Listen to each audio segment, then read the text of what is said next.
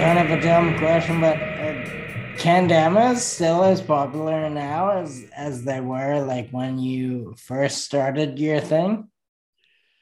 Um, yeah, I guess like maybe just a bit of background for anybody that is listening and doesn't know. Yeah, please. Um, yeah, it's like kind of a quick introduction. My name is Alex, and I run a business called Terra Kendama. Um, Kendama is like what you would call a skill toy. It's like an old Japanese game. Pretty simple. It's like a ball and cup game, three cups, a spike on a little cross piece, and then there's a ball attached to a string. And it's a game that's like really simple, basic at the kind of like pick it up and play with it level, but it's the sort of thing you can never really master. There's always kind of like a new trick, a new move you can do. It's all about kind of learning and progressing, kind of more and more kind of advanced moves and tricks. So yeah, I guess when I first saw Kendama was like probably 2008, 2009. Um, a few friends of mine just saw it in a skiing video. Actually, it was like some skiers went to Japan. Uh, Somebody in Japan introduced it to them, and they had a couple, I think, just like kind of B-roll shots at the end of this video of them playing with it. Um, and just over the last, whatever that is, 14 years or so, I would, to answer your question, I would say like it's kind of just slowly been gaining popularity. Um, it's kind of a funny thing because there's these kind of little boom and busts a lot of the time with kids. So there's been over the years times where in some certain location it'll just absolutely blow up with kind of junior high school age kids maybe, um, and it kind of creates this like big market there for a few years. But I think it's kind of a kid thing where it's like it's really cool this year, next year it's not cool. So it's like this real boom and bust. But I think in the background of that, it's always just kind of been growing and growing this kind of more, I guess, like dedicated user base of people who, aren't just doing it because it's a trend, but because they actually find it fun and rewarding and interesting to play. Does like the rapid growth of social media, does that like add to the boom? Yeah, for sure. I mean, at least as far as starting a business went, I I really talk a lot of shit about Facebook. I don't really like Facebook that much, but Yeah. I really have to credit that platform with a lot of our early success and just being able to reach customers. Did Um, it only help early on, or is it still helping? I mean, Facebook specifically, we don't use anymore. But at the same time, Instagram is kind of where I guess you would say like a lot of the kendama culture kind of lives, like people Yeah. posting videos, interacting, just kind of feeding off each other's ideas and creativity and energy with it. So, Instagram is effectively Facebook or Meta or whatever. But I mean, specifically, like, I think running a business, it's been really apparent kind of watching the evolution of these platforms because in the early days on Facebook, it was like surprisingly easy to get this kind of viral reach. Um, like for effectively zero cost. Like there was a few Facebook posts that I remember in the early days where we would get some stickers printed and like take a picture of a pile of stickers and just like, hey, here's a pile of stickers. Whoever guesses how many stickers are in this pile will like win a big sticker pack, whatever. And the way Facebook worked was, if your friend comments on something, it would show up in your feed and then just kind of grow out through that sort of viral method. And, our page would have a few thousand people following it or whatever. And some of these posts would get like 20,000 comments, which is, at least at that time, it was like absolutely absurd to like kind of Yeah. have that reach and that ability. And then over time, just kind of seeing Facebook kind of trying to figure out how to monetize their platform, and really kind of like restricting that reach, bringing in like kind of an advertising platform as part of it. Really, you could tell they were trying to suss out like which pages were individuals versus brands, kind of giving the brand some tooling up front, but then not long after starting to restrict the reach unless you start to pay Facebook for the advertising and so forth. And Instagram really kind of followed the same trajectory, I think, just like a few years later. I mean, I'm sure you've kind of had some experience with that as well. This is like kind of along the lines of what I end up talking to a lot of people I have on here about, because we're all kind of in the same boat. We're, especially me early on, that Facebook and Instagram really helped me kind of it was like a stepping stone to whatever small success I ended up having, but it doesn't really work that way anymore at all. I've been off Facebook for probably longer than you're even talking about, but yeah, I remember it used to be super helpful. It was amazing. It was a way to like reach all these new people and communicate with like kind of pockets of people and places that I probably was never going to go to. And now it's nothing like that. Yeah. And even Instagram as a platform, it's kind of gone that way as well, that it seems like a lot of people I talk to first fell in love with Instagram just because it was the place where your friends all were and you could go and just kind of get this quick update on what they were doing. And there's a lot of like kind of this like real polished fake aspect to Instagram. Like people just put like their best moments up and so forth, that's the thing. But at the same time, you could follow your friends or the people you're interested in and see them. But it seems like now it's harder and harder to kind of sift through. Like, I feel like when I'm on Instagram, I'm just trying to like scroll through all the junk to like actually find something I want to see. Yeah. And it's very just like blatantly ad based now. I don't know. I mean, I've said for a while that I think it's actually like kind of sad. Like, Facebook Meta is effectively one of the biggest, like most well-capitalized companies that has ever existed, like in human history.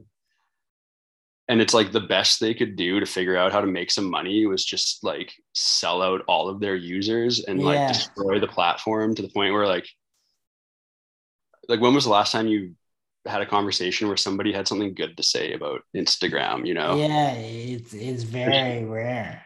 It's just kind of sad that with all that capability, it's like this is the best they could do. And I feel like there's like some apathy there that's like, they got the user base, people are just stuck in it now. But I don't know. I guess things are always changing too. Like you see new apps coming out and kind of stealing a bit of the share here and there, and they seem to like try to copy features from other apps. But it's an ever-changing landscape, that's for sure. And I guess as like somebody running a brand, it's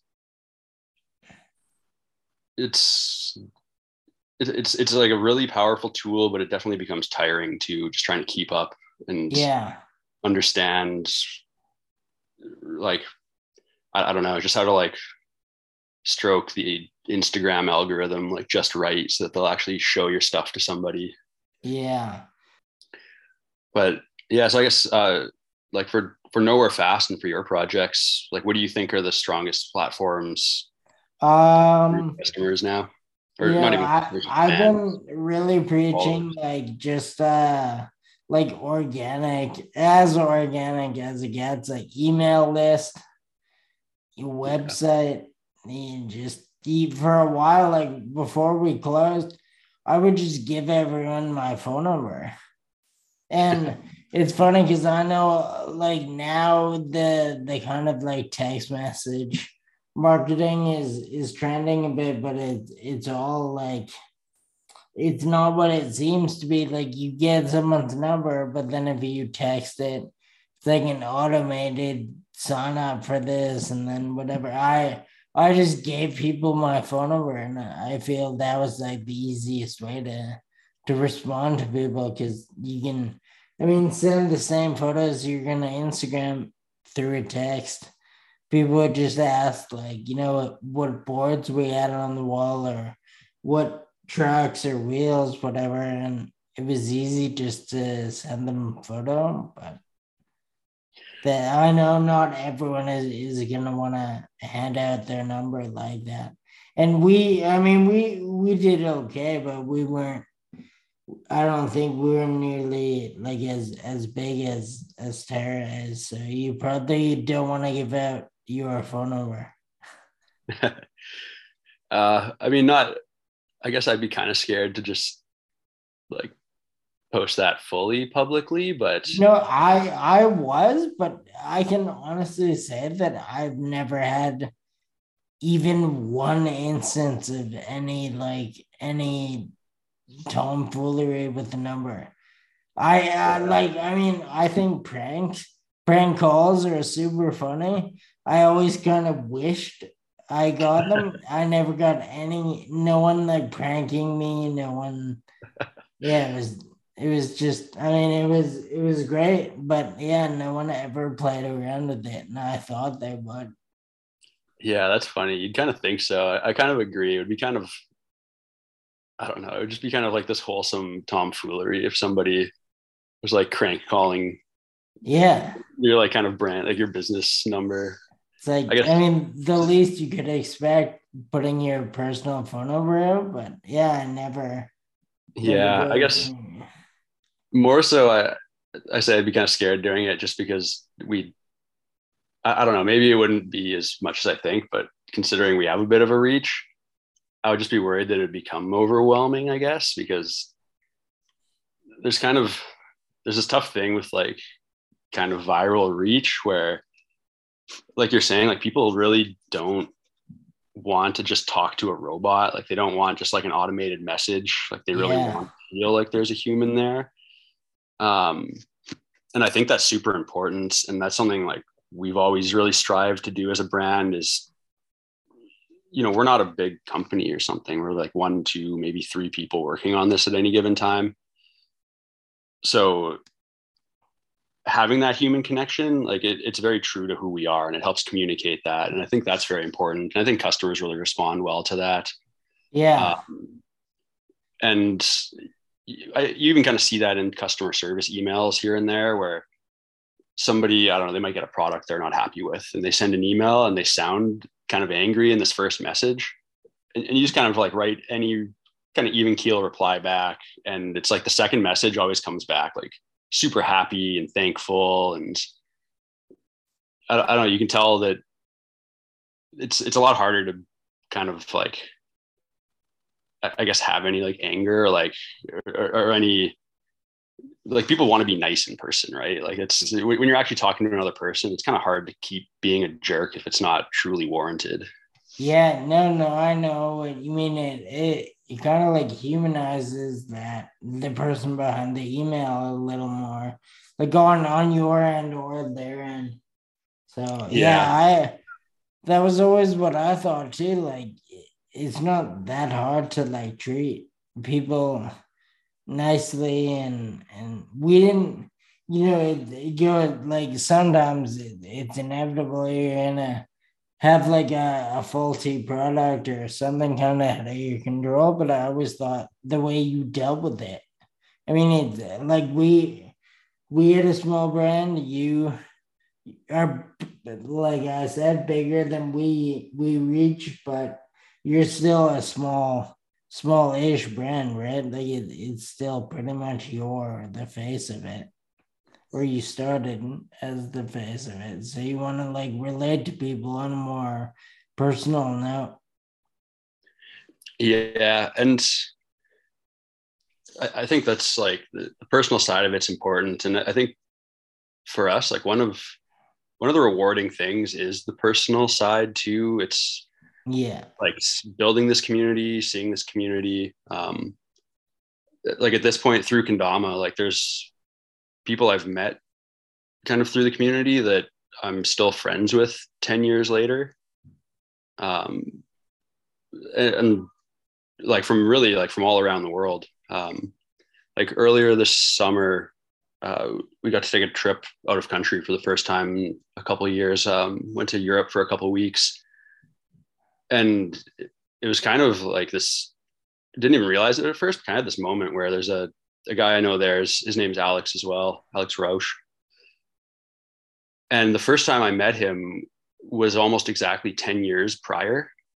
And we like went and stayed with him a night. He lives in the Netherlands. And just realizing that like, whoa, like the last time I was here was 10 years ago.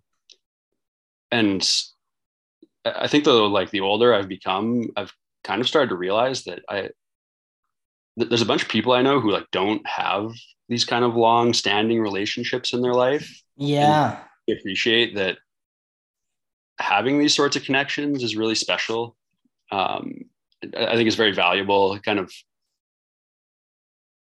gives you some grounding in life. Like I have another friend who I've known since we were like young kids, and I've kind of laughed with him that it's like, at least like our relationship, it's like, you're not really putting anything on anymore, and you can be very kind of real with the other person because, there's nothing, there's no facade there. Like you really know this other person. And so it's nice to have that because if nothing else, it's like a good reality check because you've got somebody who knows you, who can call you on your shit. Yeah. Tell you when you're doing great, when you're not doing great. So I don't know, just the community building aspect of all of this it's really worth a lot, I think. And it's something that like I think you've always done really well with Nowhere Fast, that just like as a brand, I feel like there's so much like community behind it. And at least for me, like looking at it, it's like a big part of the brand identity is like this community. And I mean, specifically like in Edmonton, like a lot of the really cool stuff that exists and is coming out of Edmonton and just the people that are there. And, I guess I can appreciate like how much kind of legwork and it's kind of thankless work a lot of the time to kind of keep something like that cohesive and to keep it going. And it's like notoriously difficult to monetize stuff like that too. So it's, oh yeah, like both in like the straight up aspect and also in the like, even once you find a way to monetize it, it's hard to like, I don't know. You don't want to be like feeling like you're not like you're ripping your homies off or something like, like, oh, here's this, some product that I want to make you feel like you're getting really good value. Like, I don't want you to go home kind of thinking that I like really fleeced you on this or something like that's. Yeah, no, that's a really tough thing. I know exactly what you mean. That was me like every day of running the shop. Always like it just felt like, even though that's kind of what you do, right? Like you run a business, you sell things for a bit more than you paid for them, but every day I felt like I was doing something wrong, even though I wasn't at all. It was I definitely like the community aspect of it, and if there was any way to not involve finances, and which is impossible, I would have loved to do it that way, but it doesn't really work that way.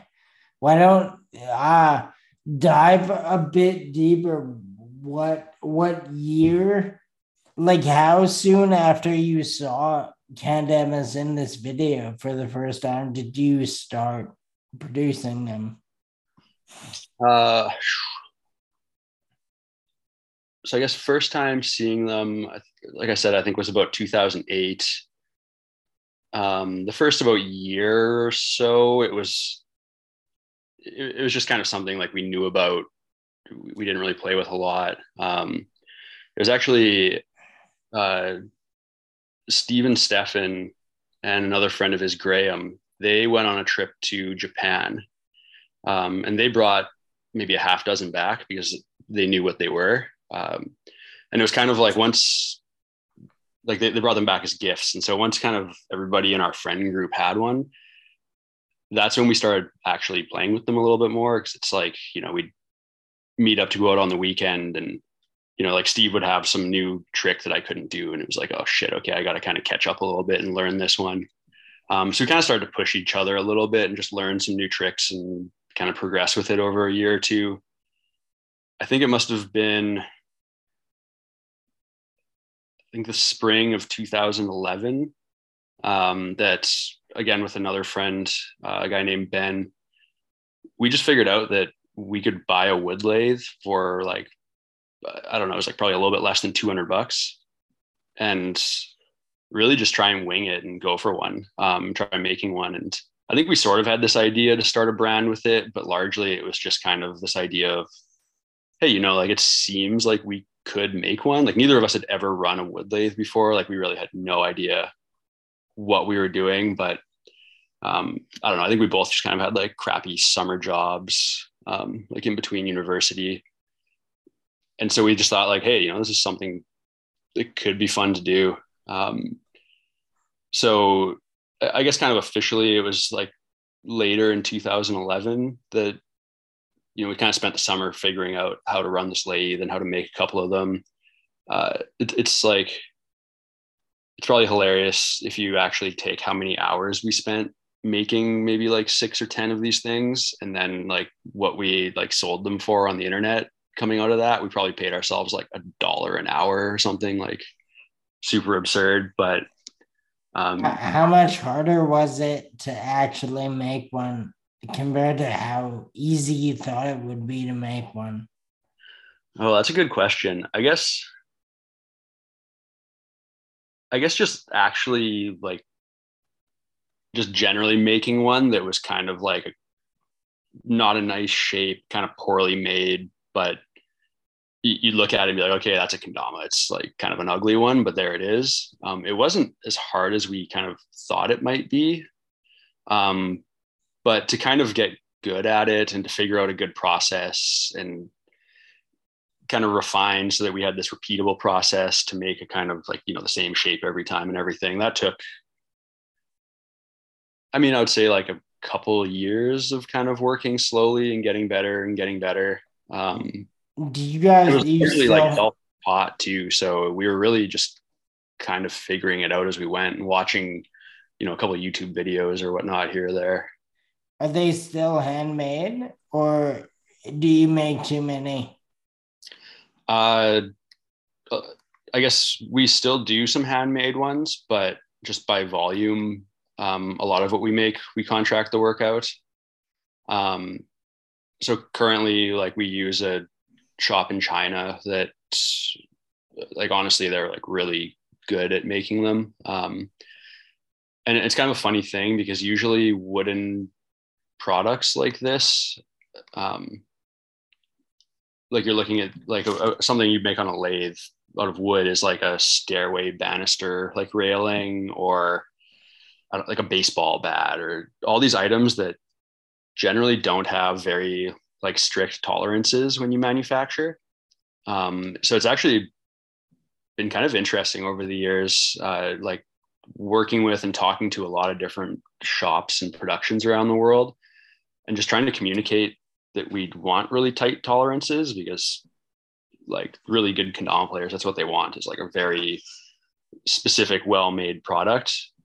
And then we go to some shop that's used to like a way higher tolerance in their quality control, and they're just kind of laughing at us like this is a wood product, like there's no way we can do what you need to do. So I'm kind of on a tangent, but it's been really nice having some productions we can work with that are good at it, that care about it, because the stuff we make in house is extremely like high attention to detail.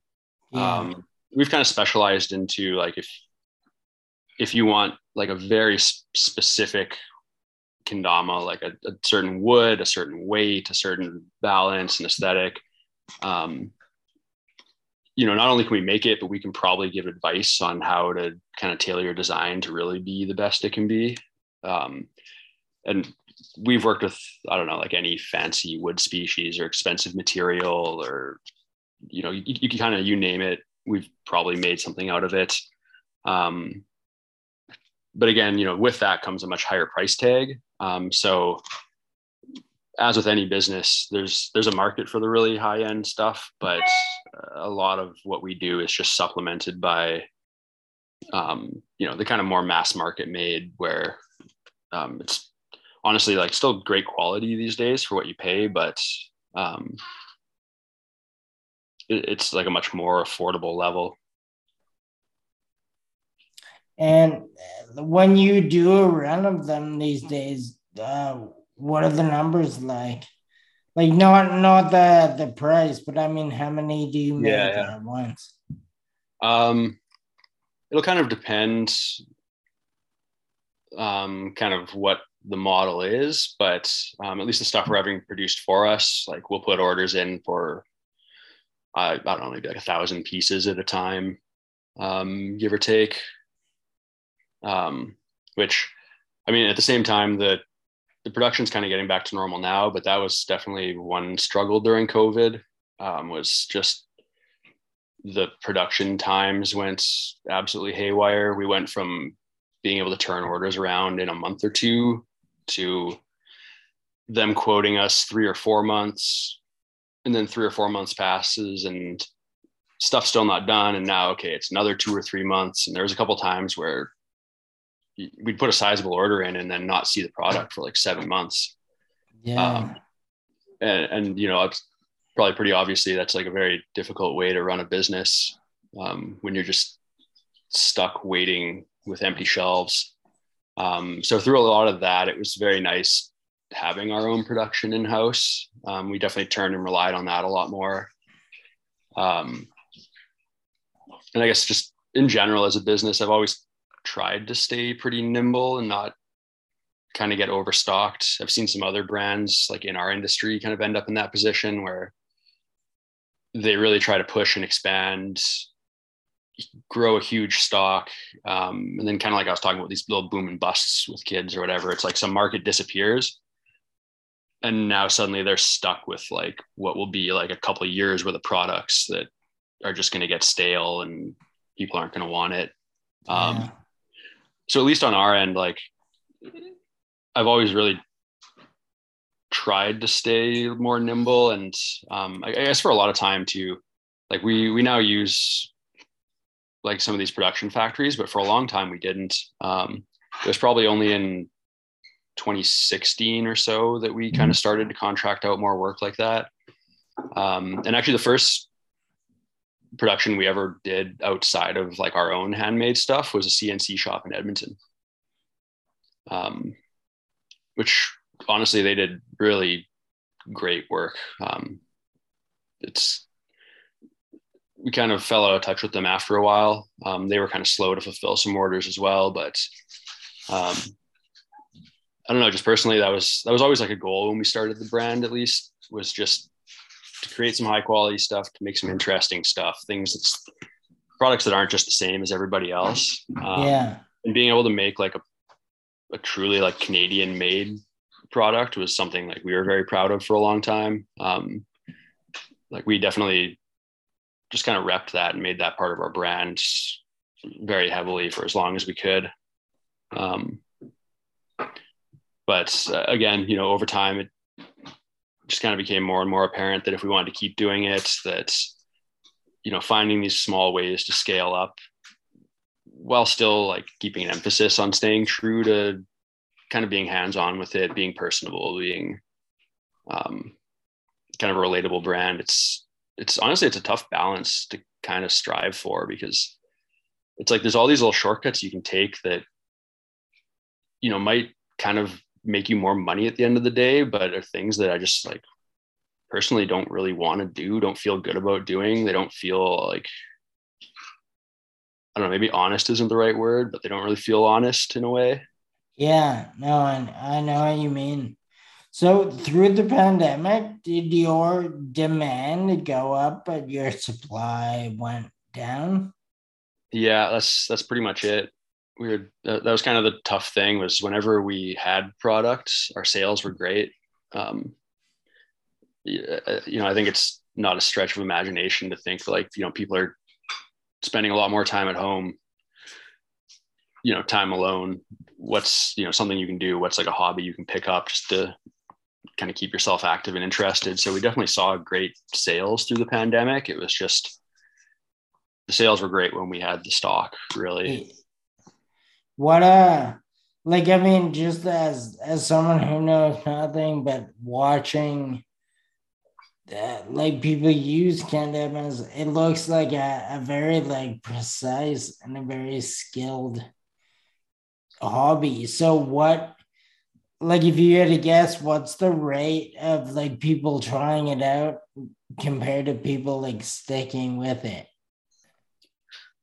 Oh, that's a good question.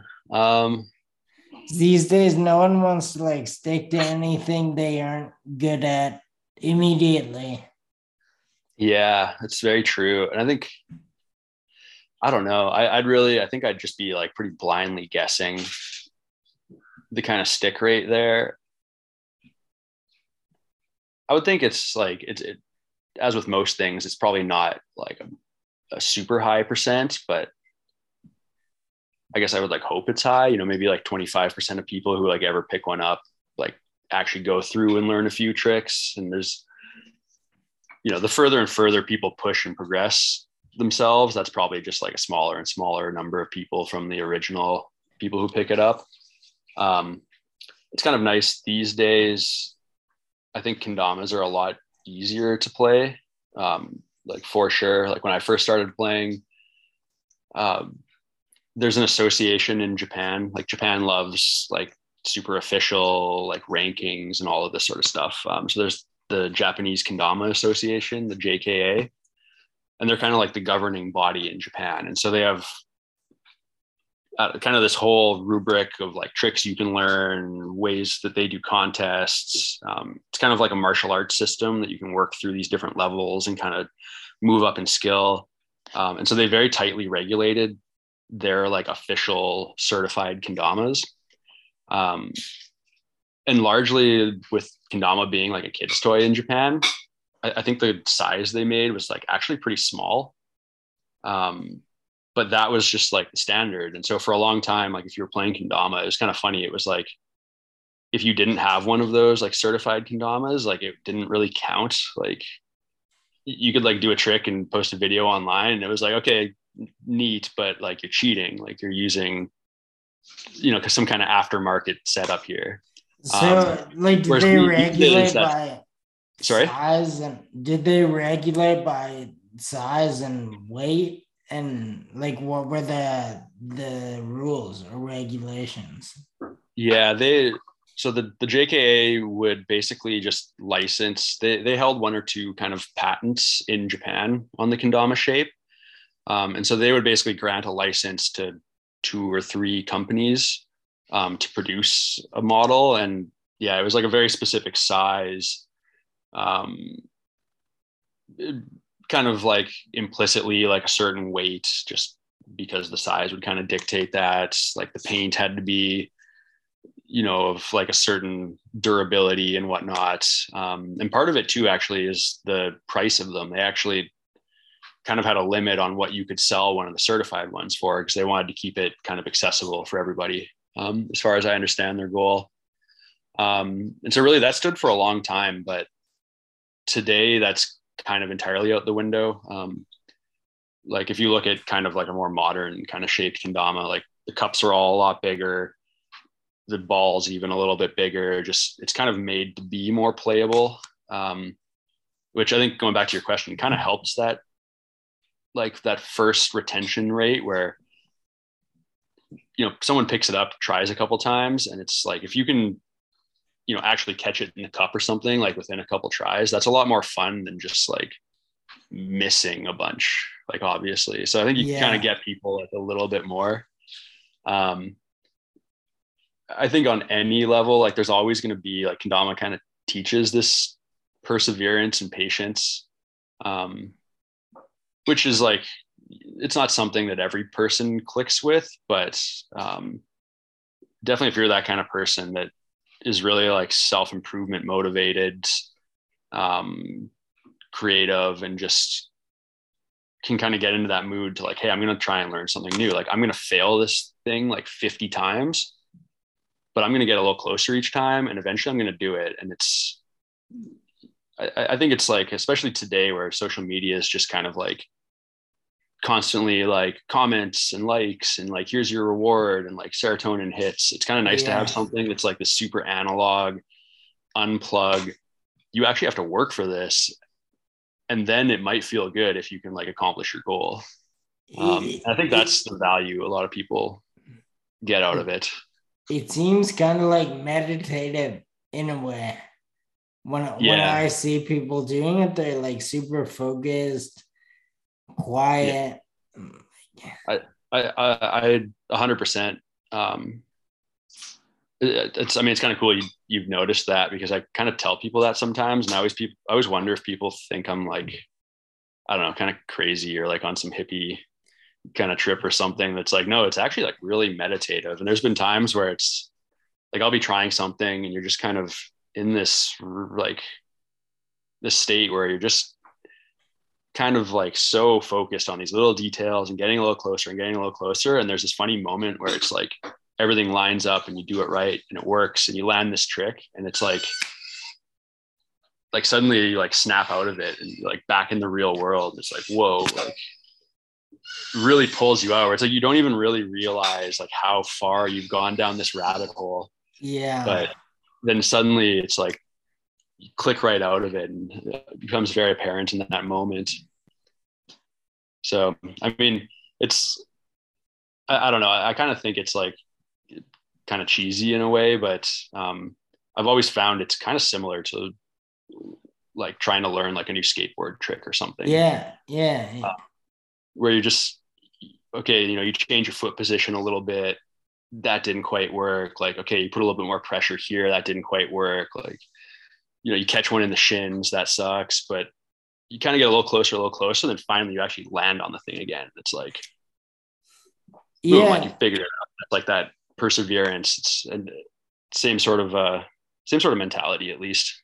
To me, it seems sort of similar, because it's like you want to show your friends whatever you've learned, and you could do it in a group, but really you could do it on your own too.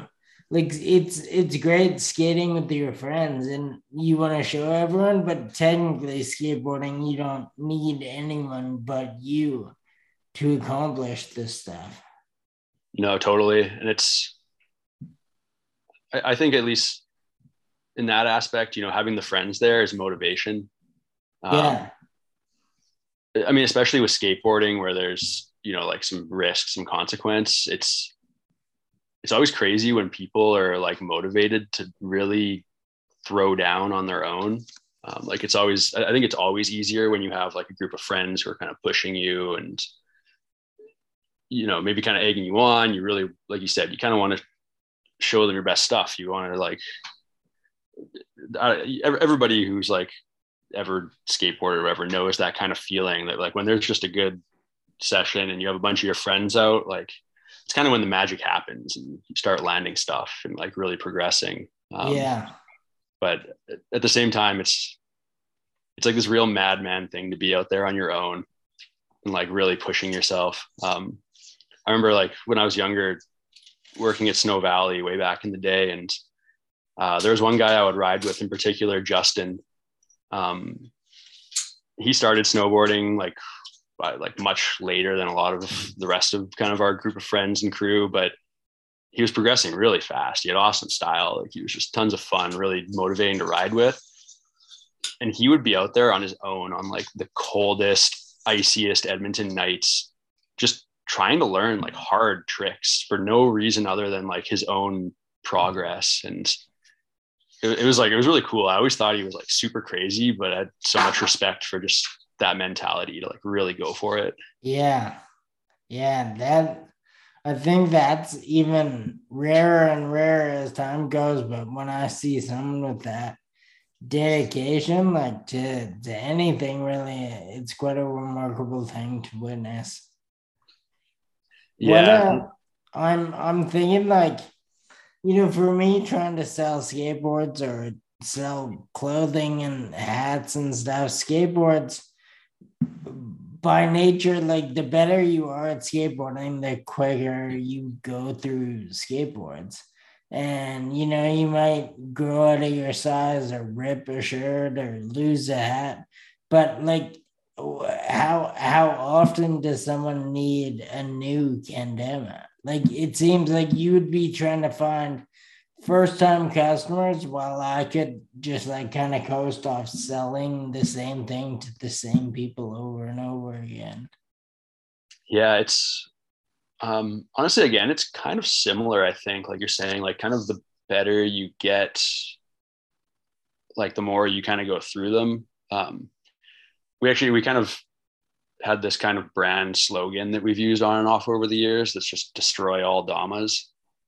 And kind of the idea there isn't just like literally like needless destruction, but it's that, you really just have two pieces of wood. So if you're playing and smacking them together, it's inevitable that they'll start to show wear and break down over time.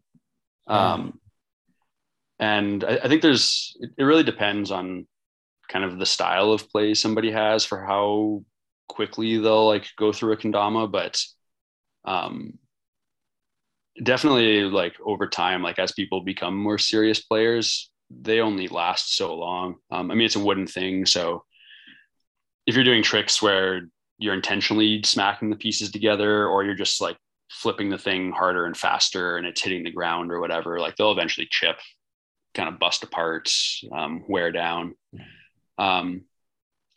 So there's definitely like that return kind of customer factor. There's definitely like a kind of collector side to kendama stuff as well. Like we have some customers that will buy stuff just because, they like the aesthetic. Whether, sitting on their shelf, like I think kendama like on its own is kind of an aesthetic thing. Like it's kind of an interesting shape.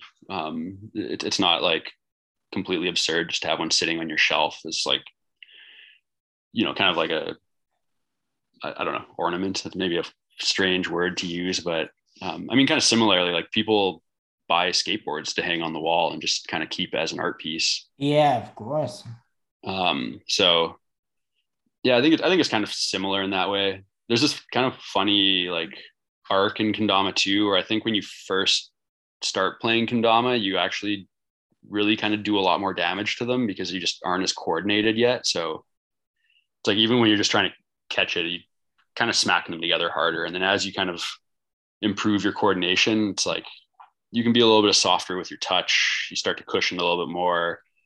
And I guess maybe it's like you destroy them more at the start, a little bit less in the middle, but then if you keep trying like more advanced tricks, I think you just start wrecking them quicker and quicker. Do people like, I know again, like not to keep referencing skateboarding, but I feel like everyone loves a new skateboard. Like, right? No one really like once your old one is chipped or waterlogged, like no one thinks twice about replacing it if they had the means to do it. But then with like a baseball glove, people want to like keep the one they've had for a while because it's worked in. Like, do people want to keep kendamas, or do they like swap them out without much thought? I think it kind of goes a little bit both ways there. I guess in some sense, it kind of depends on the kind of trick you're doing. Like there's some tricks where if you have a kind of a fresh one, it might work a little better, but like other tricks, if you're trying to balance it a certain way, that if you have one that's kind of a little bit more beat up and like worked in rounded edges, like it might actually sit a little better. So it really depends. And I mean, certainly like if you see someone playing kendama, you go to some competition or something, you'll see people playing like absolutely thrashed old pieces of wood. Like, so it really, it's kind of like a personal preference thing. I think almost at a certain point, like I think there's a point of no return where if the thing's not performing well, then that's kind of that. But I think there's like a little bit of that baseball glove aspect where you can kind of work a kendama in and kind of get it good. And then You know, that's ultimately that, like I kind of mentioned that saying, like destroy all Damas, where, you know, by playing it, you're going to ruin it. It just takes time. It's like, you know, it's kind of create and destroy kind of aspect. Yeah. But and I understand the ball and the cup are separate pieces, but is the rest of it all one piece, or are there moving parts? Or not moving, but like, Yeah. Yeah. Like, not like, yeah, not like a moving part, but at least the side with the cups, it's like two pieces of wood that'll fit together. It's kind of like a little tapered hole that it should fit pretty snug down onto. So I guess generally people would just replace either one side or the other or both. But um, yeah, it's really just a lot of personal preference. Everybody will have their favorite, you know, specific shape of the thing, specific wood, specific weight. You know, when you start out, it's kind of all the same, but the more people play, they usually develop a preference. and how many like companies are there, Canadian Kendama companies? Canadian. Um, that's a good question. We're like by far the longest running, but I guess over the years, there's always been, I don't know, maybe like 2 to 4 other kind of small companies going. Have people like come and gone since you started? Yeah, definitely. There's been a lot of the time, it's like, it's kind of like when we started, where it's like somebody who's played a bit, they're passionate about it. And, you know, they just start trying to make one in their garage, like very similar kind of story. Um, but a lot of the time, you know, those are kind of passion projects. And so a couple years on, it's like, okay, they didn't really make a ton of revenue. It's not like it's actually their job. They get interested in something else because, you know, running a brand takes a ton of work. And so they've kind of like over time come in and out. It's always, I always kind of honestly like love seeing it because it's so relatable to our story, especially when people are like making them by hand and really trying to make it work.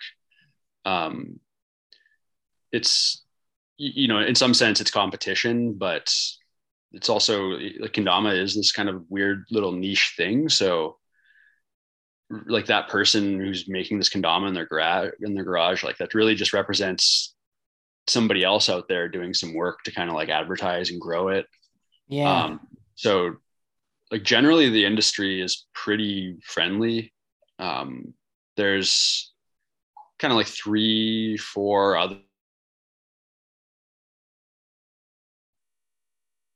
like we're like good friends with all of them pretty much. Like we've worked with them on lots of projects.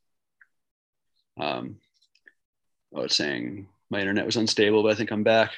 Yeah, no, Um, you're bad. I think it cut out for a second, but you were saying there was 3 or 4. yeah, there's just kind of more like globally speaking, there's like 3 or 4 other kind of also like longtime brands that have been around for like, you know, a decade now. That's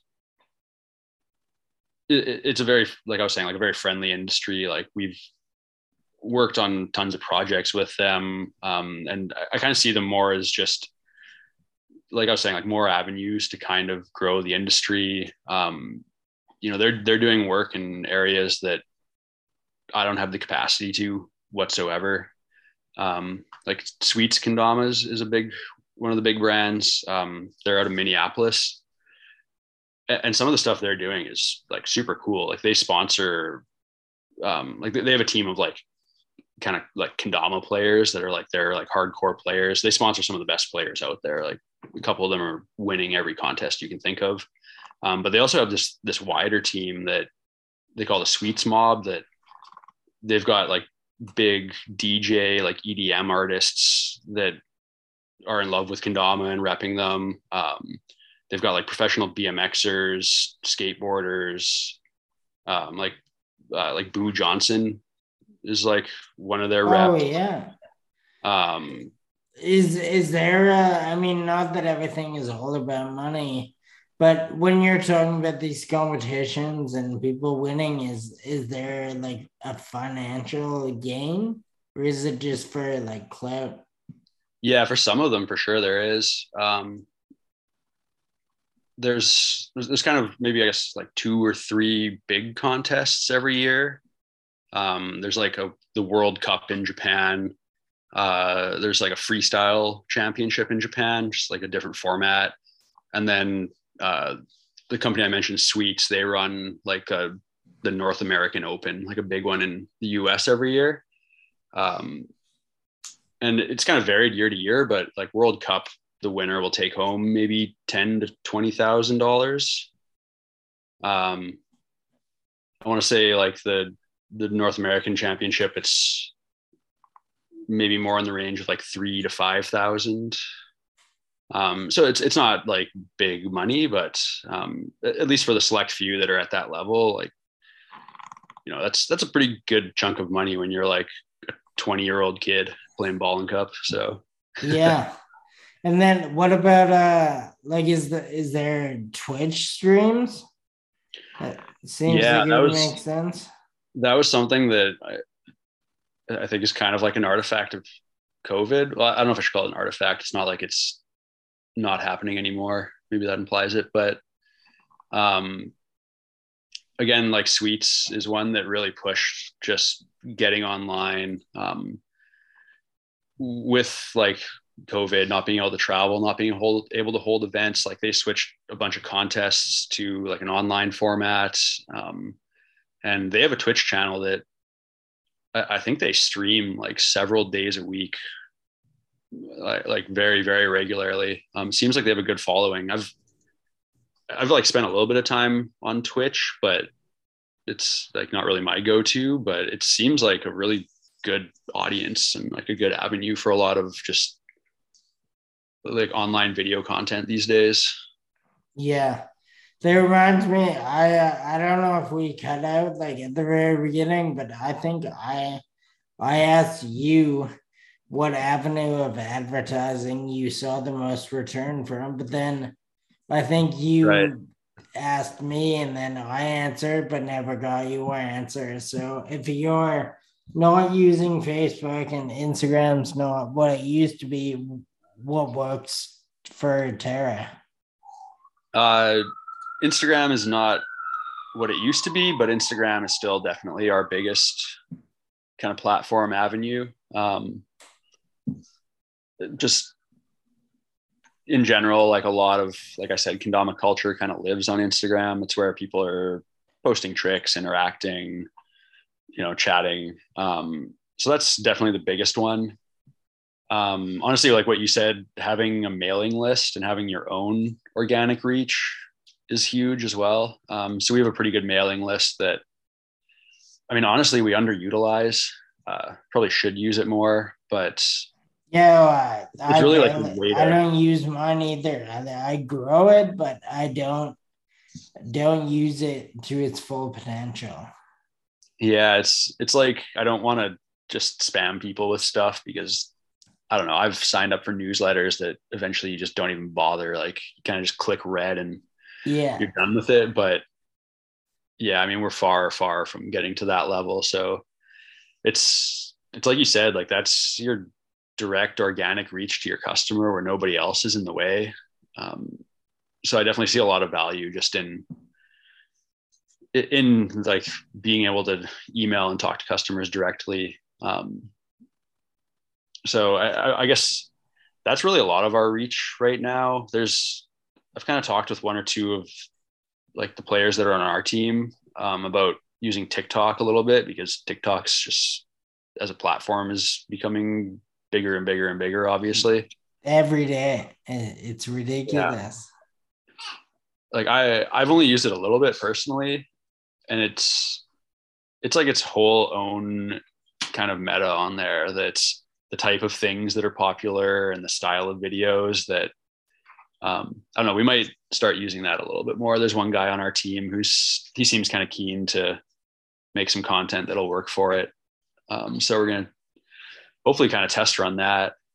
But yeah, honestly, a lot of the rest of it is just kind of organic reach.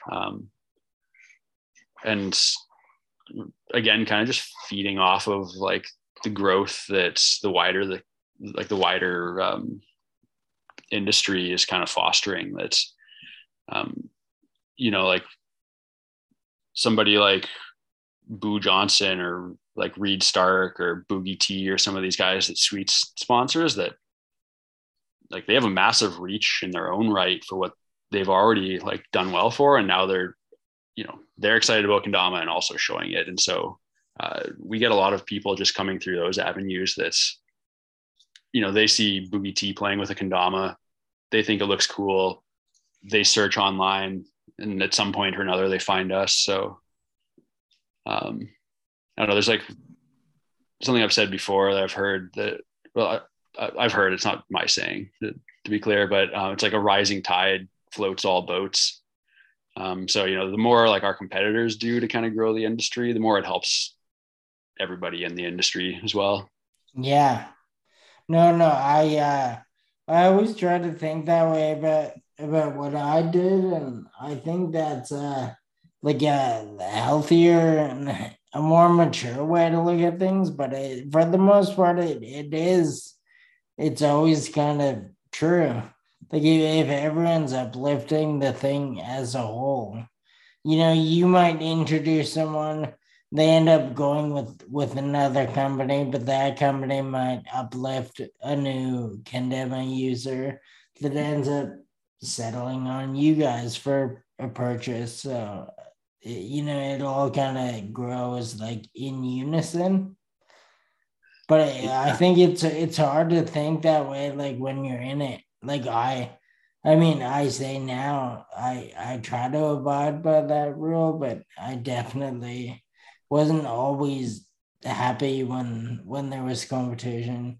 Which, I mean, that's another thing, and it sounds like the whole Kendama industry is quite like small in a good way. It's funny, like you said, there's 3 or 4 like companies. There's probably 3 or 4 people trying to do what I did, like on my block. Like everyone wants to make t-shirts and hats. Yeah. Yeah. I guess like we're kind of lucky that it's like a little niche industry in that way. And I mean, it's also, as time has passed, it's, I guess, like lost a little bit of that charm, you might say. Like it's, I think people like get older and mature a little bit and start to realize like, I really do have to pay these bills. Like, Yeah. like just like good vibes doesn't satisfy my landlord. So it's, yeah, I guess I count myself lucky in that regard. I know, like, even just we've had discussions in the past that like the clothing industry in general is like its whole own giant behemoth. Like I've always thought it seems like a very tough market to kind of break into um, and kind of build a successful brand. So yeah, I can understand what you're saying, where, there's like 4 other people on the block trying to kind of push the same dream. And I guess if nothing else, maybe that, like, being in that sort of environment makes you appreciate when you find like the real ones even more. Like when you find somebody who have that sort of like this kind of competitive collaboration where you're not just trying to break each other down, but you can find ways. Not everyone gets motivated by that, but I personally do as well. Like when there's someone else or multiple other people like trying to make it in the same space, that just kind of makes me think harder about how to like stand out or how to be unique. But not everyone sees it that way. But yeah, it's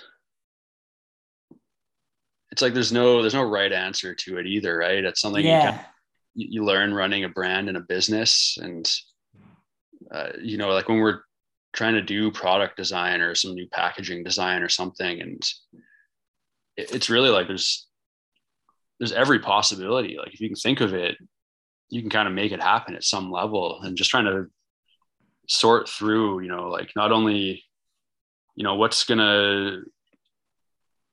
true to our brand, like what's going to communicate that well, like what's like financially feasible, what's just like timing wise feasible. Like that's something I've really learned over time too, is like you only have so much time. Like I feel like in the earlier days, it was really easy for me to say yes to like 100 projects and then not really be able to like see any of them to the point where, they were what I wanted them to be. They were like the full realized idea that we had to begin with.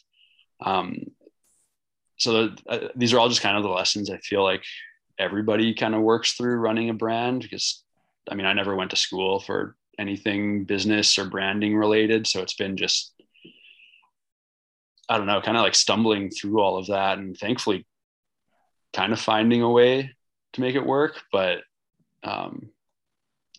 there's good times and there's definitely like tough times too. Yeah. Now I wonder if we're like similar in the way that I always said from the beginning, like when we got into making skateboards, let's say, I thought like literally anyone could sell a skateboard once. But I wanted to make a good product that people want to like come back for and trust us as the place to get said item. So that seems to me it would apply to what you do as well, because anyone could make, like any popular celebrity could put out a Kendama that falls apart and doesn't work, sell a bunch, never revisit it. But you want people like coming back, telling their friends, right? So like your quality control must be like more precise than mine was. Yeah, I think like I was kind of mentioning earlier, quality control, like in our industry, is kind of just like the eternal struggle that at least like the kind of like highest caliber and most picky players are very picky. Like they want these things to be perfect. Right. So like the beginner doesn't really know one way or another, but the bar has always been set really high. And I think something that social media marketing really did was kind of change the game, and that like it's hard to be like just like this faceless kind of brand name and that's that. Like with social media, people really want to feel like they can relate. They want to see the human behind what's going on. Like they want that kind of genuine interaction. So I don't know. It's really just kind of that balancing act the whole way through. And you said there's 2 or 3 other people at Terra with you? Yeah. Like my wife, Kristen, it's also like her full-time gig is working on the brand. She, like I said, I didn't, but she actually did go to school for some related things. Like she did a undergrad in like design and photography through MacEwan and then ACAD in Calgary. And then she did a degree in architecture after, which is kind of more unrelated, but still a lot of skills kind of transfer. So she does all of our design work, photography, just like a lot of the branding, web work. Like a big part of what we do. And then one of the guys on our team does kind of some of our social media management for us. He's great at it. He has a good voice. He's very interested. He loves it. And that's kind of that's really the meat of it right now. There's one other guy, Rod, who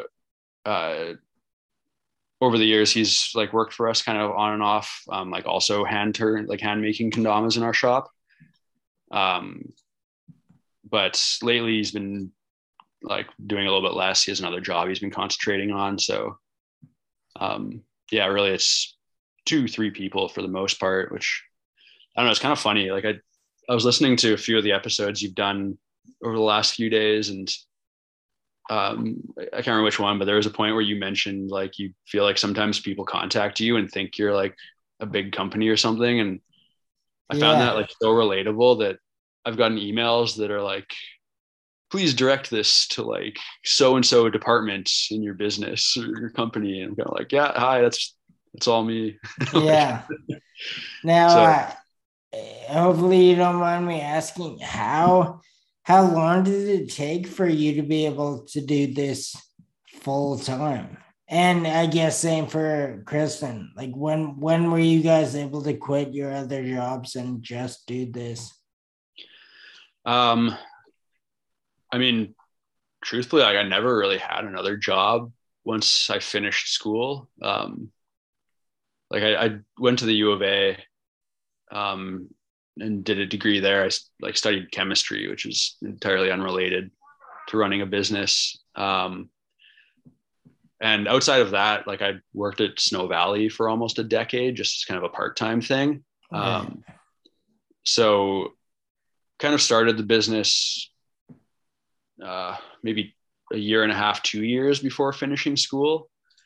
And pretty much by the time school wrapped up, my thought was like, hey, you know, this looks like something I could just run with and just, you know, see how it goes.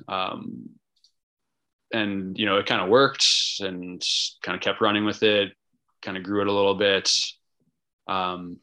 Kristen was still in school at that time. So it was probably another 3 years or so until she finished.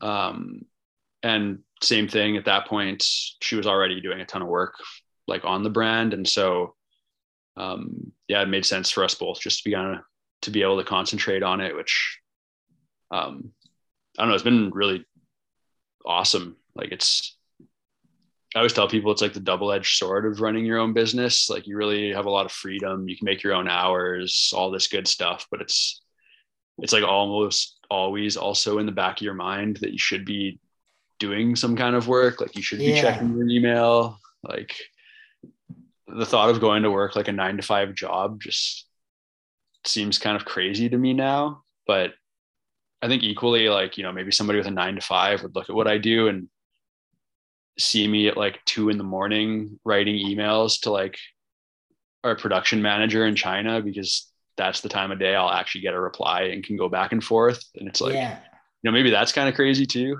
but, yeah, it's, so I guess to answer your question, I guess maybe like more directly 2012 or so, 2013 is when I would have kind of turned to doing this full time. And since then it's kind of been, the full-time gig. There was like a year or two where we ran another business that was kind of adjacent, like running a retail shop. But that only lasted a year or two. In the city here, it was a lot of fun, but it was like, kind of its whole own beast, like running like a actual brick and mortar, like retail store. How many different locations have you had in Vancouver? 3 now. And the third one, we just moved in a month ago. It was kind of funny when I first moved out here, we were just walking around looking for apartments and kind of walked past this workshop building that had a for rent sign in the door. And that was the first time I'd ever rented anything. And it just kind of like blew me away that finding an apartment in Vancouver is like notoriously tough, like to this day. But called this number, met this guy, and it was like the next day did this little meeting, and he was kind of just like, yeah, you want it? Like, you're a legit business. Like, write me a check for the first month and here's the keys. I was just like thinking like, this is crazy. Like, like getting these keys, just be like, oh man, we're really before that, it was just kind of like, my parents were nice enough to let me run the workshop out of their garage or whatever. I could go over to their house and like make a few products or whatever. And I was like, okay, now I've got to like pay rent and have our own space. So we had that spot for 3 years or so. And then it's kind of just like the Vancouver story where the guy who owned the building kicked everybody out. He wanted to renovate and move his big business in. We were lucky. We moved only a couple blocks away, found another spot that we shared with a screen printing company for about 5 or 6 years, I guess.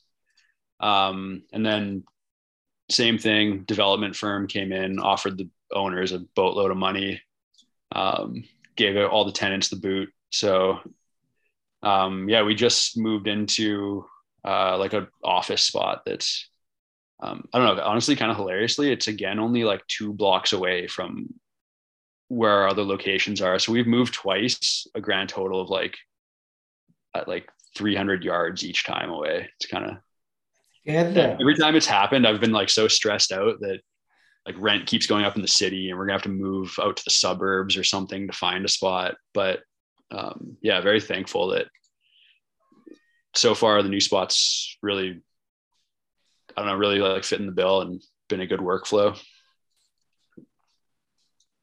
And then like you do all your online sales and production out of the spot?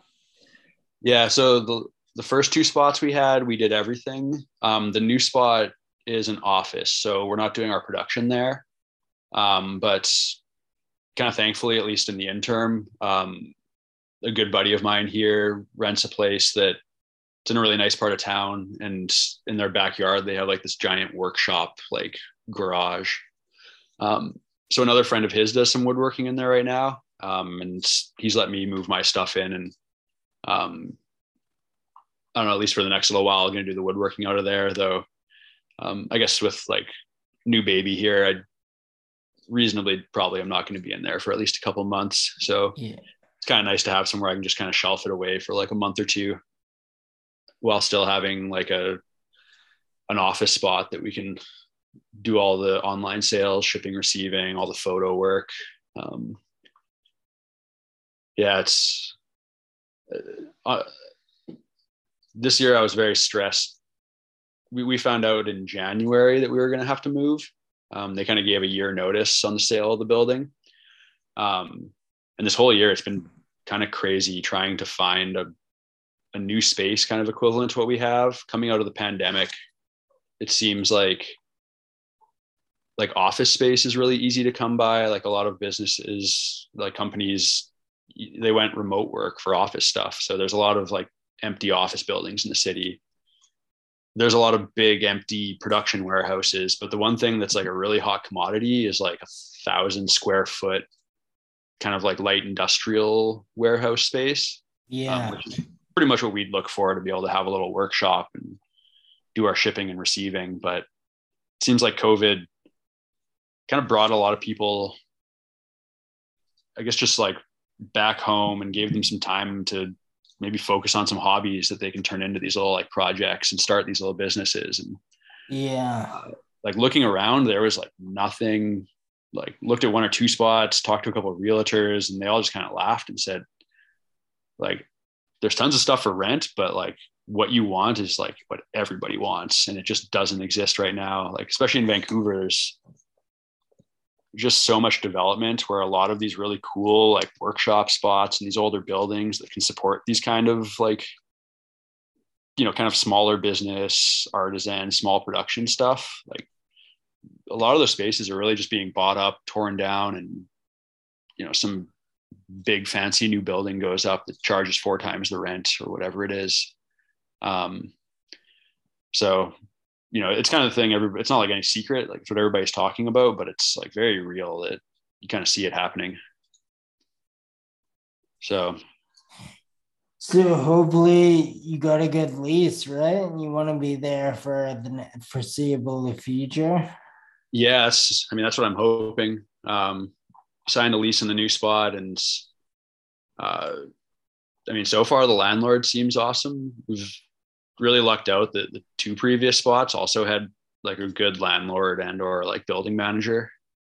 Um, I've definitely heard some like real horror stories from other people I know that, run all sorts of different projects and businesses where I don't know, things just go wrong for any number of reasons. So far so good, at least. Fingers crossed that it goes well. I mean, honestly, we actually managed to reduce our rent like a tiny bit each month, which is like a total godsend these days. Yeah, I was gonna say that's unheard of.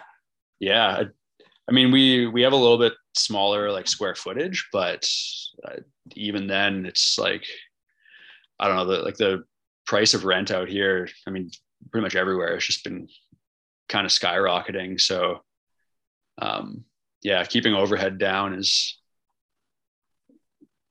pretty essential when you're running a business with any sort of like longer time frame in mind. Where, like, is Vancouver one of your biggest markets, or are you like shipping stuff to somewhere else with more sales but less kind of in-person interaction? Yeah, the majority of our business is not just in Vancouver. Like that's for sure. We do some sales locally, but like being an online business, we'll ship globally. Like the biggest market for us is going to be in the US. Canada in general is like a good chunk of our sales, and then the rest is like a couple spots in Europe, a couple spots in Asia, like Japan and Hong Kong. But it's kind of spread out. Like it's not one other noticeable market. Yeah, it's fairly spread out. There's kind of good. little booms here and there, but right now it's a pretty even spread.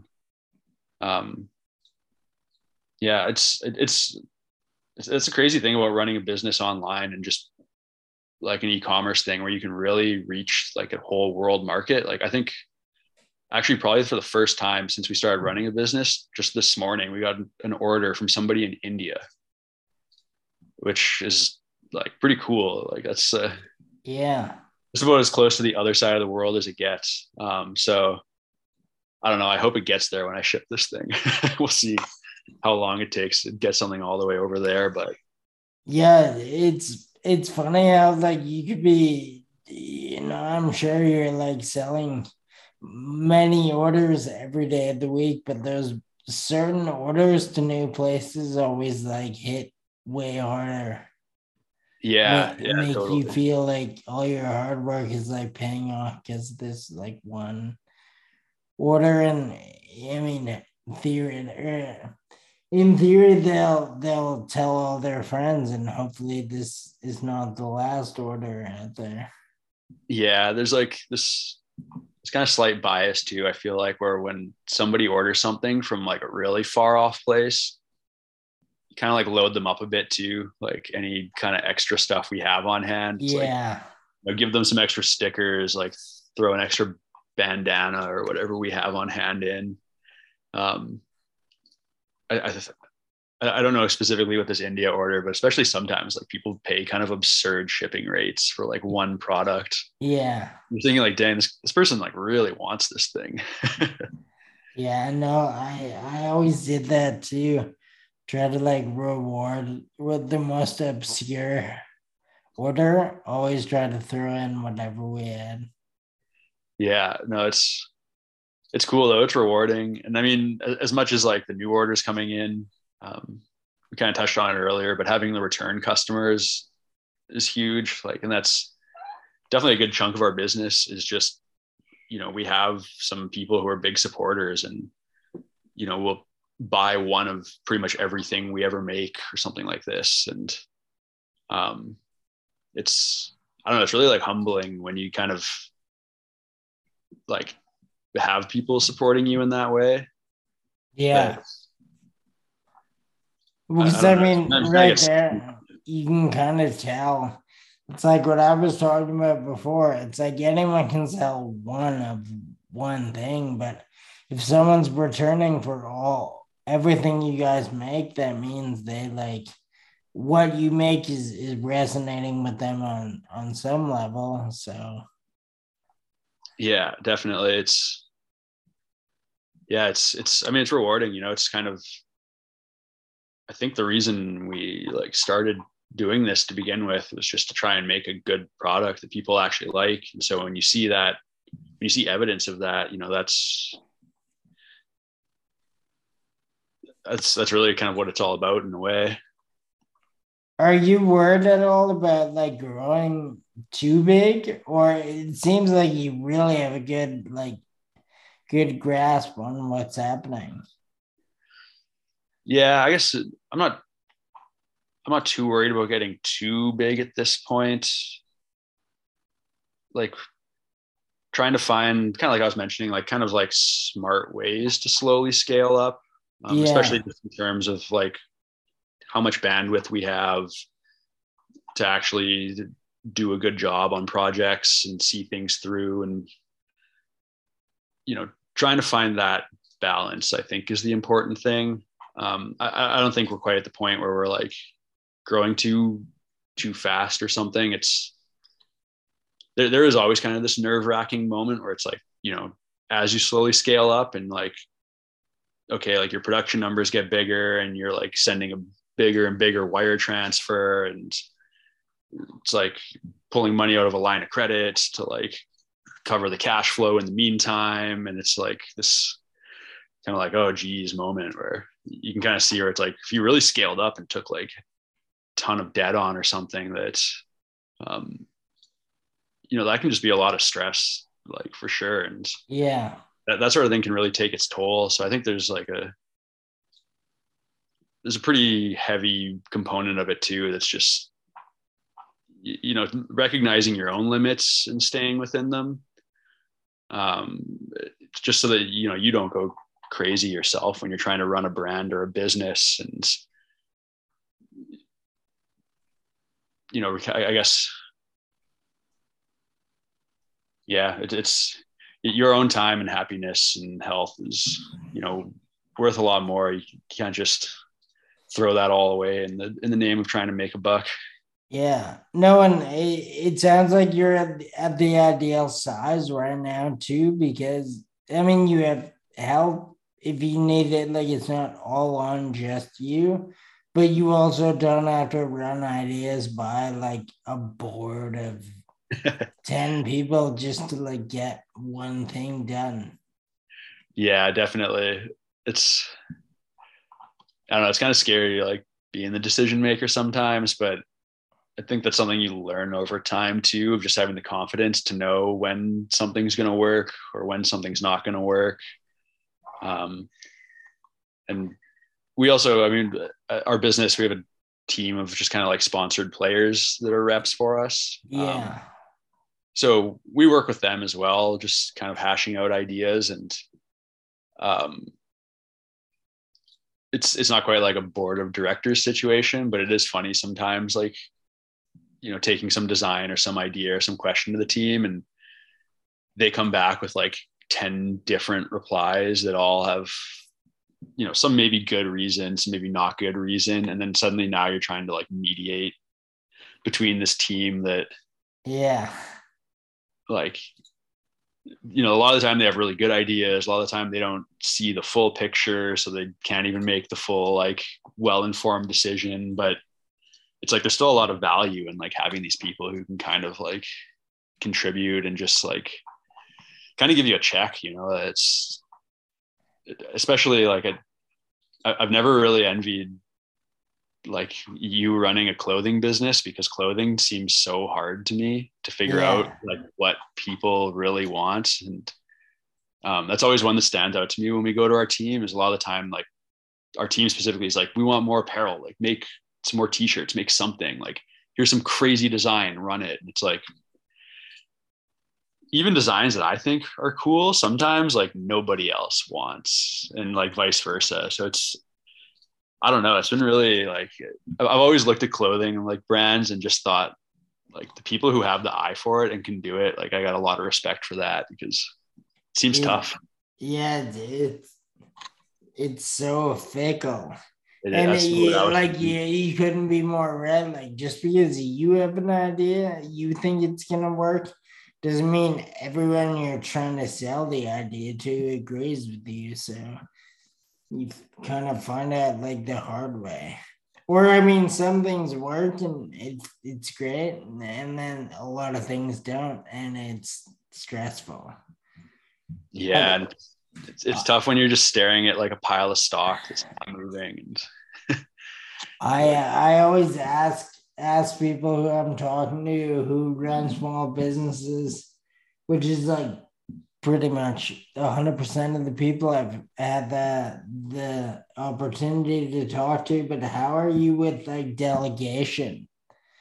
Do you like you so trust other people with your ideas, or is that hard for you? I think it's gotten easier over time.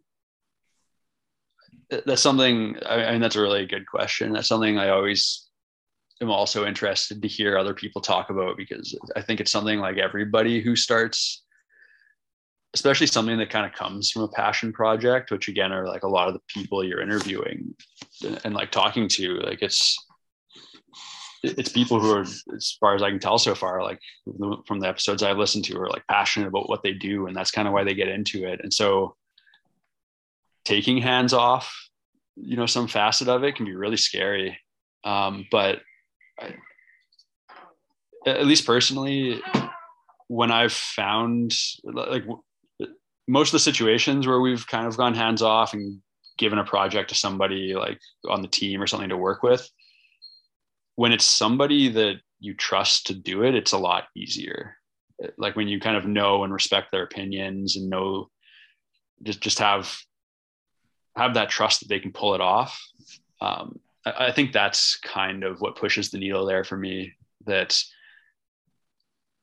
I don't know. I've never just like hired some random person off the street, like who comes in for a Yeah. job interview and I don't really know them otherwise. And they don't really know me or the brand or whatever. I think it'd be a lot harder to jump into a situation like that. Whereas at least we've been lucky that, having a team of players and people that are motivated and like kind of want to help grow the brand and succeed and push, I guess it's easier to kind of delegate tasks out to them. But I know at the end of the day, there's always going to be some things that I think are really hard to let go of control of. And So like every time you do it, it gets easier. I think so. And I think as long as you're having good experiences, it's like you see it working and it just lifts this weight off your shoulders. And like I said, with the time management, like it just frees you up to work on stuff that you care about more and that you can now do a better job of. And that's, you're not just kind of half-assing your way through like 20 different things just because, somebody has to get them done. It's like, now you can Yeah. really go full bore on it. Yeah. No, I agree. And earlier on, it was a lot harder for me to let that type of stuff go. But I'm kind of learning as I go and as I get older and kind of mature. I've learned that, yeah, exactly. Sometimes it's almost all the time it's better to entrust someone who can do it properly rather than hold on to it and do it like not as properly as they could. So Yeah. it like I used to see it as kind of harmful to the brand, but the more I learn, like it actually is almost more harmful not to trust other people with those tasks. Yeah, I think so. And I mean, like the guy like Max that's running a lot of our social media right now. I mean, like really, he's like better at it than I probably ever was. Not that I think I was not like I was bad at it or something, but I don't know, he has a good voice. Like he's good at kind of getting it out there. And um, it's still like our situation is like pretty collaborative. Like we kind of all contribute a little bit to kind of help build the brand in that way, but he's kind of the one in the trenches, like on Instagram, like kind of getting through all the daily stuff. And it's, yeah, I think that's a big thing that makes it easier when you kind of give it up and it's like, whoa, it's actually better than it has ever been. Like that's a big bonus. So at least I don't know. I'm trying to think of like if there's been a situation where I've had to kind of delegate something out and have it go really wrong. But I don't know. Maybe I guess like thankfully I can't really think of anything like really glaring right Yeah, now. no, that's amazing because, other people would have a bunch of like, they had to have a ton of stuff go wrong before they got to the point where it worked. For you to have it kind of work from the get go is a much better experience, I would assume. Yeah, I guess. I mean, there's been times where like on the production side that some shop messes something up or Yeah. kind of delegating work out that way, but that kind of feels more like at an arm's reach where it's not like integral to the brand image or something like this. Yeah, no, I know what you mean. That stuff is like you're supposed to delegate that type of stuff, and then everyone deals with like some push and pull on that type of stuff. But yeah, more referencing like someone like a friend or an employee, like letting them run with the task. Because Yeah, yeah, I've had, I mean, countless people mess stuff up on the production side, but that doesn't really get to me at all. I mean, it bothers me. It definitely throws like it's added time and added stress to everything, but it wouldn't affect me as much as like a friend or an employee like fumbling a task. yeah, which is kind of funny because it's like on the production side, these, kind of just unavoidable human errors, you kind of just expect that. But then Yeah. when it's more like close to home and it's like your baby, you're like, you really want it to be perfect. Like any error there just feels so much more damning. Like it's hard to kind of get away from that feeling. And I don't know. I think it's tough too. Like I think as a somebody who like runs a brand, it's you're so stuck in like the minutia of all of this that Yeah. it feels like every little thing is like make or break. But I think for a lot of like your wider audience, like people out there, like there's kind of like a short attention span. I try to remind myself of this. It's like something can go wrong and like a few months from now, it probably won't actually matter that much. Like, Well, probably even a few like days or a few hours from now, there's so much stuff happening in everyone's life. I did that too. I care way too much about these tiny isolated incidents, and when you look at it kind of from a bit of a distance, it's like no one probably even knew that wasn't how you wanted it to be, and they're definitely not dwelling on it months later. But I definitely take that stuff a bit too personally. yeah, I wonder if that's just like the mark of, somebody who's capable of pulling it off, that there's probably some like ideal level of like how much you worry about this sort of thing. Well, I Like think it's if you it's just didn't funny worry about too. your brand at all, like you probably are going to have just like a wreck of a brand by the end of the day. But Yeah, if you're so involved in every detail that you drive yourself crazy, like that's not going to be the best outcome either. I always think too, and this is part of why I love just like talking to other people about running their own brands and then kind of like doing a bit of a deeper dive into the inner workings, because I think on the outside, like people have no idea, like if a brand owner delegates or if they don't, or how many staff there are, exactly what's happening. They just see the finished product. Yeah, I think so. And I guess like personally, that's kind of been something to learn over time too on the branding front. It kind of goes both ways where it's like you really understand your brand, you really understand the message you're trying to get out and the image you're trying to get out. But then you kind of have to like step away and objectively analyze like whether you're actually pulling that off or not. Yeah. There's been times where like we've made some products that I'm looking at it and thinking, this is awesome. Like I'm super proud of this. Like this is really something that's kind of like pushing the envelope here.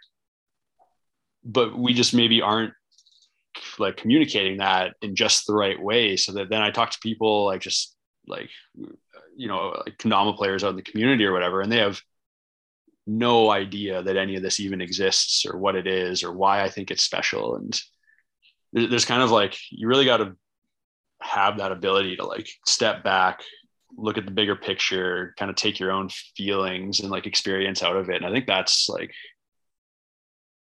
it's kind of like the really tough part a lot of the time, at least for me personally. Yeah, no, me as well. I agree.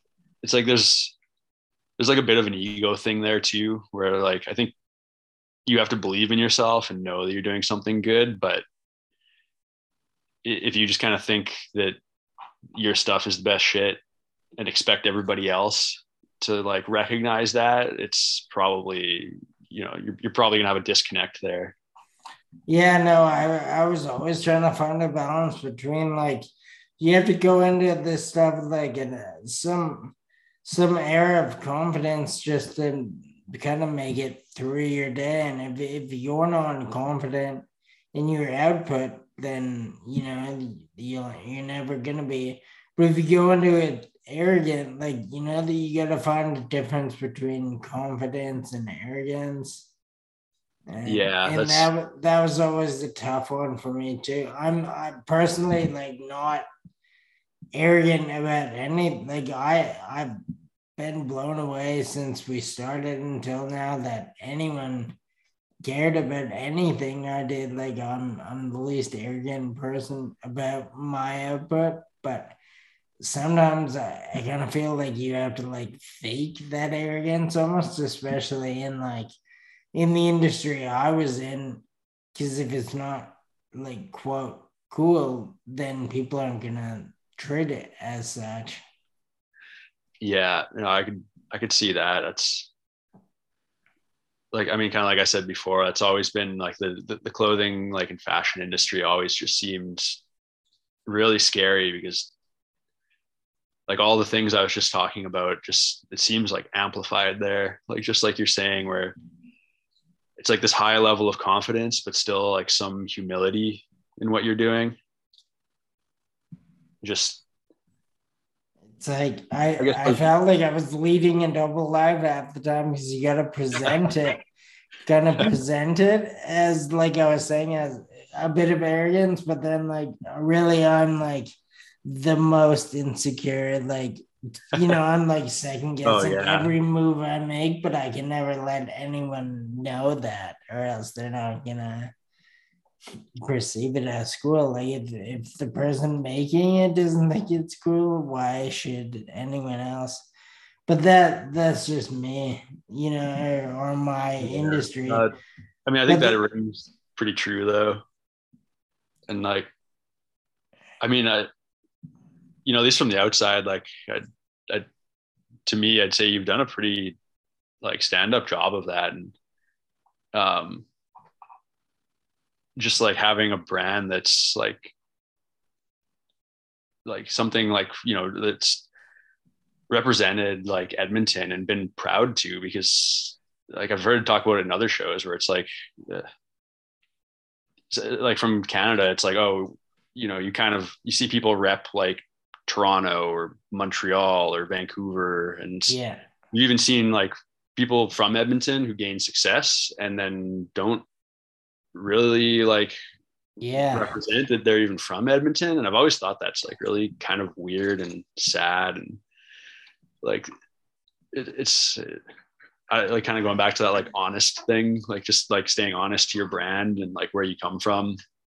And I think that's important. It's, I don't know, you know, maybe that's just like bad branding, but I think it's kind of bullshit to like look at it that way. Yeah, I don't know, maybe like once you see a certain level of success, like you mentioning Edmonton actually hinders that. So I'm not as big as any of the people that I'm kind of critiquing for not mentioning us once they blow up. But I don't know. For now, I just feel like you should always kind of reference where you're from. And I feel it's so much harder to come from here and excel at anything really. So again, like I don't know what it's like to really blow up from here because I'm from here, but I haven't fully blown up yet. But until then, I'm still gonna kind of critique like people I've seen go on, get big, and then never mention it again. Yeah, yeah, I think I'd agree with that. It's, maybe kind of hard to really be in their shoes, but you kind of hope that, I don't know, like I've lived in Vancouver for a while now, but I still have a lot of like love for Edmonton, like where I came from and the people there. And um, I don't know, like I'm not as big as some of these people are brand by a long shot either, but you kind of hope that, as you grow, you kind of keep that humility. Yeah, but see, I would also like give you a complete pass on it anyway, because even like you were just describing, you at least your first store or shop was in Vancouver. So even though like you're from here, it's not like you like were here for the first 5 years of it until you gained momentum and then you moved away and never talked about Yeah. being from here. It's different. Yeah. I suppose that's like kind of true. I guess, I mean, the first place we really made anything out of was, like I mentioned, just my parents' garage in Edmonton for the first couple of years. But the first space we like fully rented was in Vancouver. What But do your parents think about all this? Like, they understand what it is? yeah, no, I mean they've honestly always been really supportive.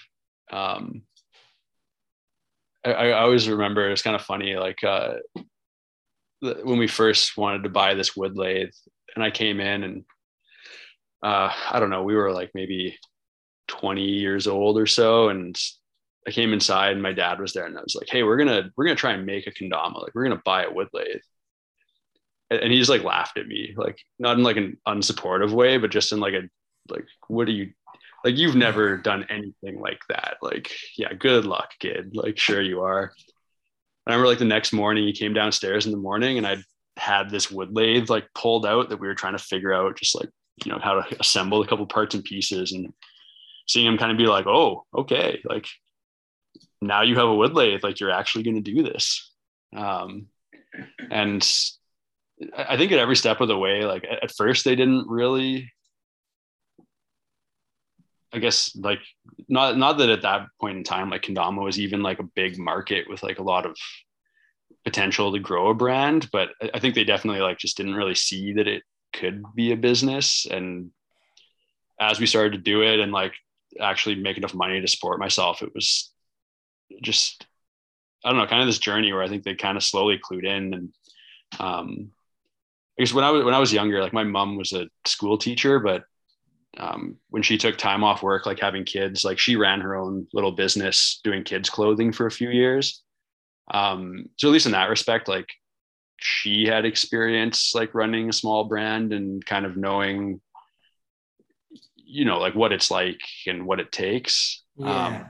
So in that sense, like she was always kind of impressed and on board. But yeah, I don't know. I guess like in general, I'd say they're pretty supportive, but just kind of bewildered through a lot of it, which I think is like totally fair. And like I mentioned, like we didn't really start the brand or the business trying to grow it into some big thing. It just kind of like very organically like snowballed into something bigger and bigger. So there was never really like one moment where it was like, we're really going to commit and go for it.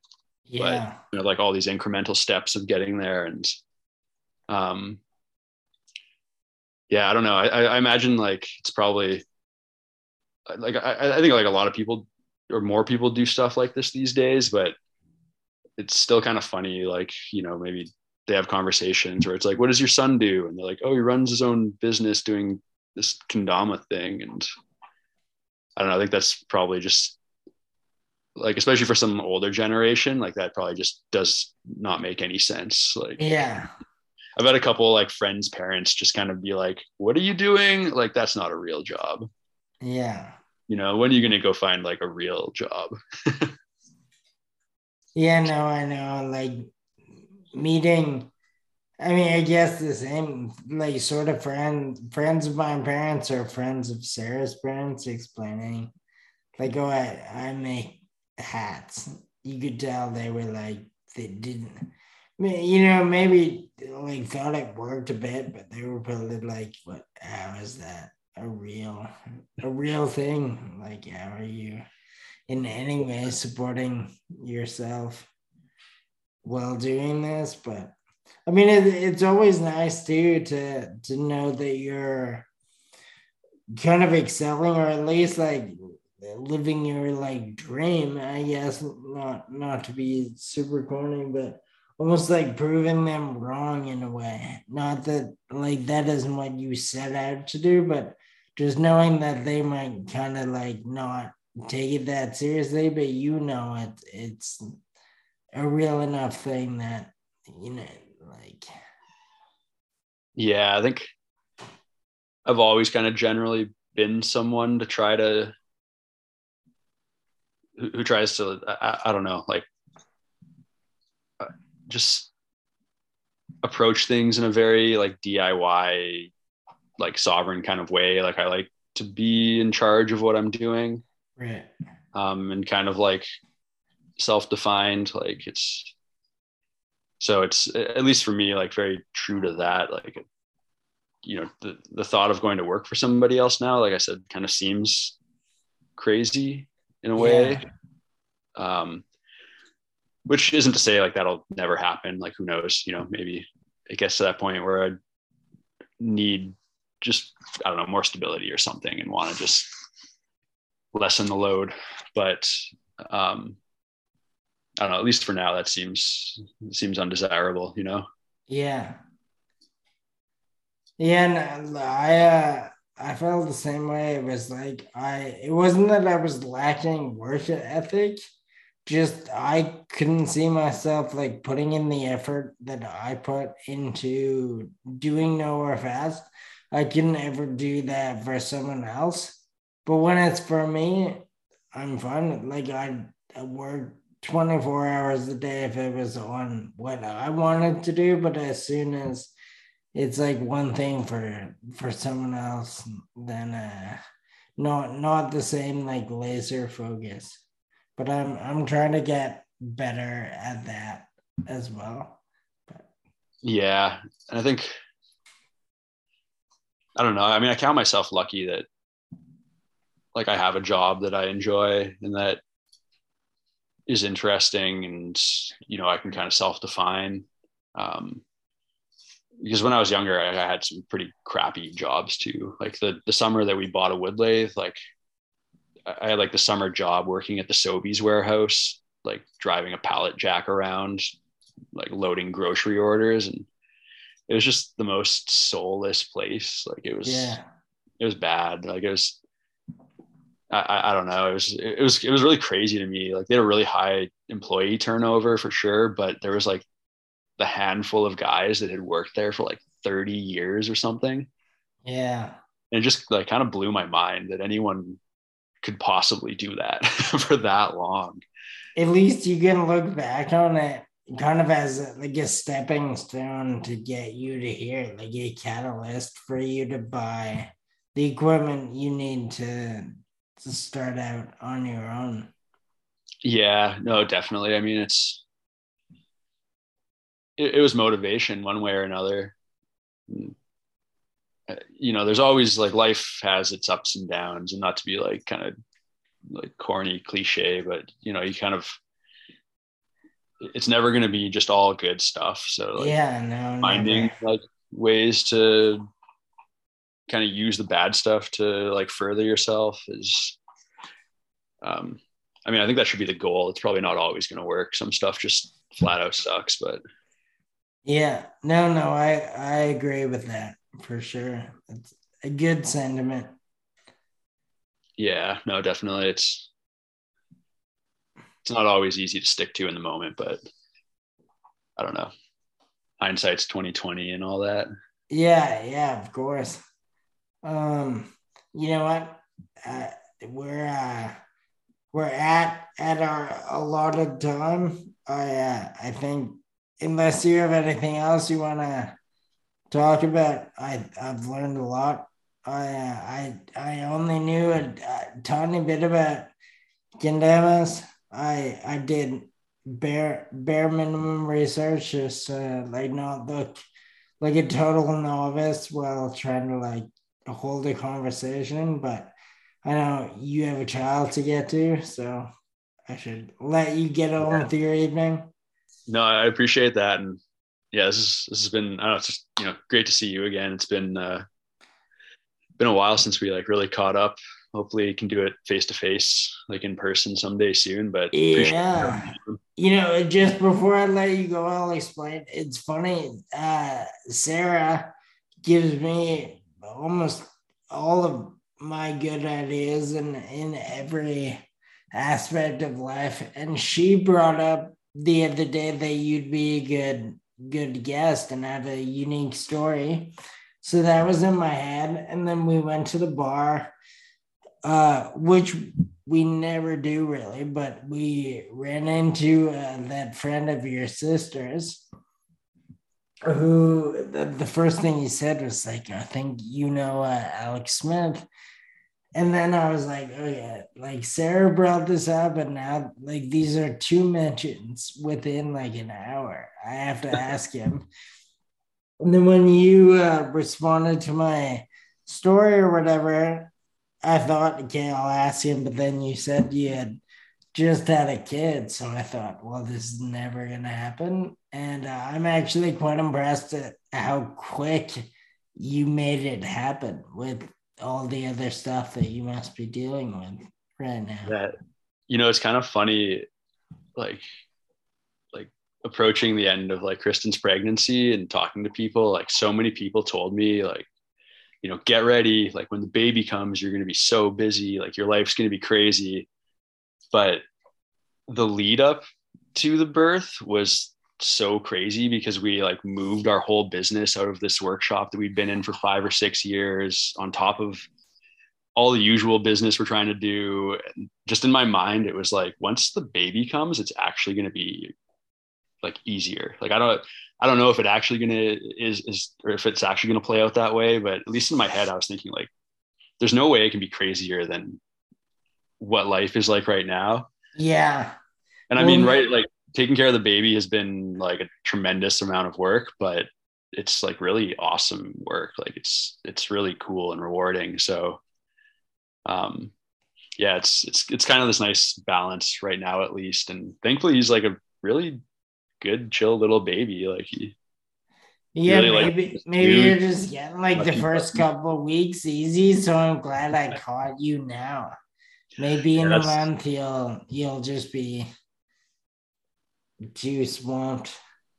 Yeah, well, we'll see how it goes. I'm hoping he remains pretty chill as a baby, but everyone says that it's just constantly changing. They're just constantly growing and progressing, and yeah, it's gonna be awesome to watch one way or another. But yeah, again, awesome to chat, man. I'm really glad we could take the time to do this. Yeah, thank you so much for making time to share some of this with me.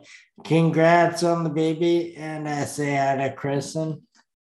Yeah, will do. Likewise, say hi to Sarah. I haven't seen her in a long time either, and yeah, hopefully catch you sometime soon. Cool.